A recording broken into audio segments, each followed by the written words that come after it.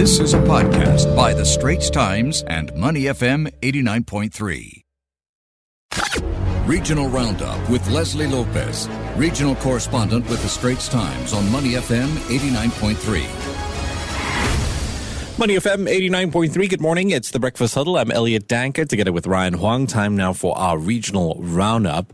We saw Indonesia reporting record high coronavirus deaths on Monday. The world's fourth most populous country has decided to extend an ongoing partial lockdown. It was supposed to end yesterday. Now it's going to end on Sunday. And we've also seen reports that Indonesia has overtaken India and Brazil as a global COVID-19 hotspot. It's been called the epicenter of this part of Asia, right? Across the causeway, Malaysia also looking to ease restrictions for vaccinated individuals soon. We'll see how this pans out. The country is still reporting rather high number of cases. I believe it's 5-figure case numbers. On the line to help us out with all these headlines, Leslie Lopez, regional correspondent for The Straits Times. Leslie, good morning. How are you? I'm good, Elliot. Good morning. I'm doing good. I hope you guys are the same. Yeah, I'm sure you heard about restrictions that are going to kick in from tomorrow here in Singapore. But as we discuss these two countries, Indonesia and Malaysia, I suppose there's a lot to be grateful for. Let's start off with Indonesia, Leslie. I mean, what exactly is the problem there? I mean, it's been called the epicenter for COVID-19 here in South Asia or Southeast Asia. Yet, we have a case of people not really adhering to social distancing. What do we see over the Hari Raya Haji holiday? I think we've seen images of, people massing together for prayers and for other to come together for these celebrations, these Aidil Adha celebrations. Mm-hmm. And, it is really tough, especially people get desensitized after so many deaths. And I think in these tradition-bound societies, it's very hard to give up these religious events, especially during trying times like this. And I think there's the trouble and the challenges faced by governments in the region to actually drill down this message that people really need to take responsibility of their own, of their health, especially during this crisis. And I think this has been one of the biggest challenges, and a lot of it's like in tradition-bound societies. These messages that tell people you don't have to worry sometimes come from religious leaders themselves. So you've got problems. I think governments in these places need to engage religious leaders, get them on their side, and for them to push this message that look, people need to be careful. Yeah. But this isn't happening. This isn't happening. So I wonder sometimes, are people just becoming desensitized because there's so many people succumbing to the pandemic, and people just giving up. I don't know. Yeah. It is troubling. I actually really like the point that you make here. I mean, engaging religious leaders. And you get to a point right now, I mean, it's like normal to see, there are so many deaths, there are so many cases. Yeah, it's just another day. We become so used to it, right? But in these traditional countries, or anyone that has been brought up with a religion, you can't help. Like, for example, I'm Catholic. I haven't been to church for more than a year. And we grew up thinking that, hey, you miss Sunday, there's a problem, you get punished, you get caning, etc., from catechism class, right? But if the religious leaders come out to say, it's okay, take care of your health, pray at home, that can make all the difference. Exactly. But is there no unity? Is President Jokowi struggling to get these leaders involved? Exactly.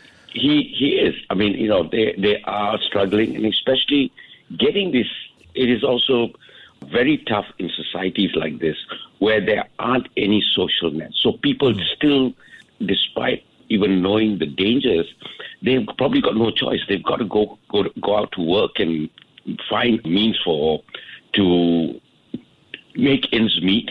So I think it's a bunch of issues coming together here, and for governments having to deal with, and you can imagine for countries, large populations like Indonesia and all the challenges, Philippines, even Thailand. We're seeing so many people go out of jobs. They're even talking about a Wuhan kind of style of lockdown in Thailand now. even that is being considered, So I think what the region is facing, just like Singapore now, plans to ease the lockdown, have to be kind of pulled back and taken stock again, because really no one knows the kind of twist people are going to confront in this pandemic. There's so many unknowns actually that we're dealing with on a daily basis. Yeah. You could warn that we're heading to an endemic phase of this, but when is that phase? And you have to have the vaccination to back it up. This podcast is available on our audio app.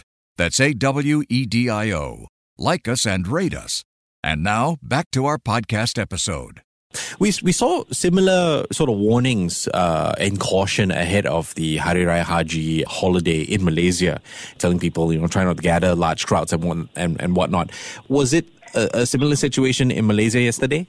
It was generally a muted affair yesterday. Okay. I think, but there were images too of people congregating up in the northern Malay Muslim belt regions, in the northern part of Peninsular Malaysia, northeastern, northeastern where Kelantan and Terengganu, these are all predominantly Muslim societies.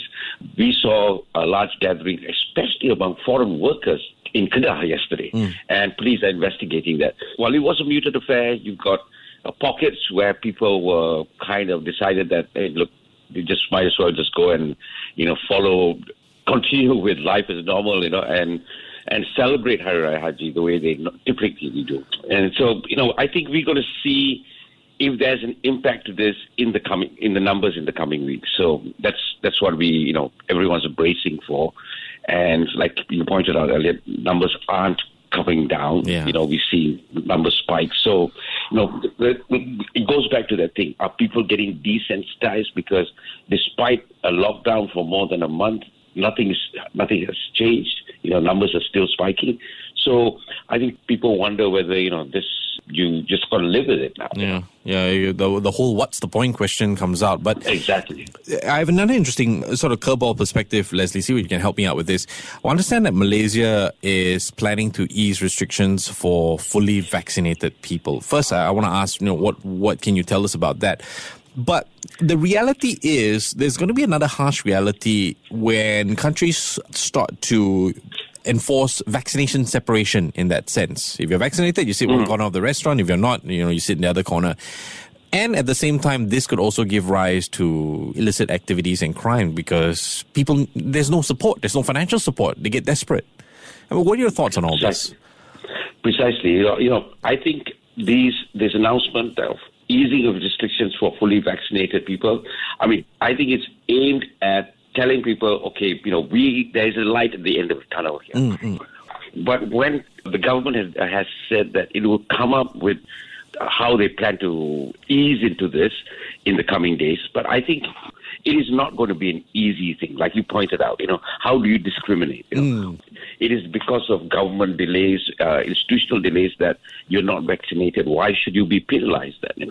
Yeah. So I don't think this is something that is easy to do, but I think these pronouncements are being made to try and give people some kind of hope, some kind of saying, okay, fine. Perhaps it's also to encourage people to get vaccinated, at least one jab, So these are things I think governments are coming out with these kind of statements to try and, kind of mollify these frayed nerves.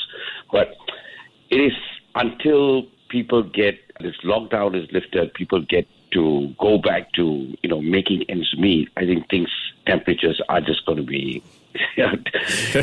pretty stretched. Yeah, it's a different kind of El Nino in that sense. And we could really, go on with this. There's the other silent killer called mental health. Exactly. And, don't even get me started on that. But Leslie, really appreciate your time this morning. Leslie Lopez, regional correspondent, The Straits Times, helping me out this morning. Leslie, thank you. Take care and stay safe, yeah? You too, man. Take care. Bye. The Asian Insider Podcast channel is also available on Apple Podcasts, Spotify, Google Podcasts, and our audio app. That's AWEDIO. Like us and rate us.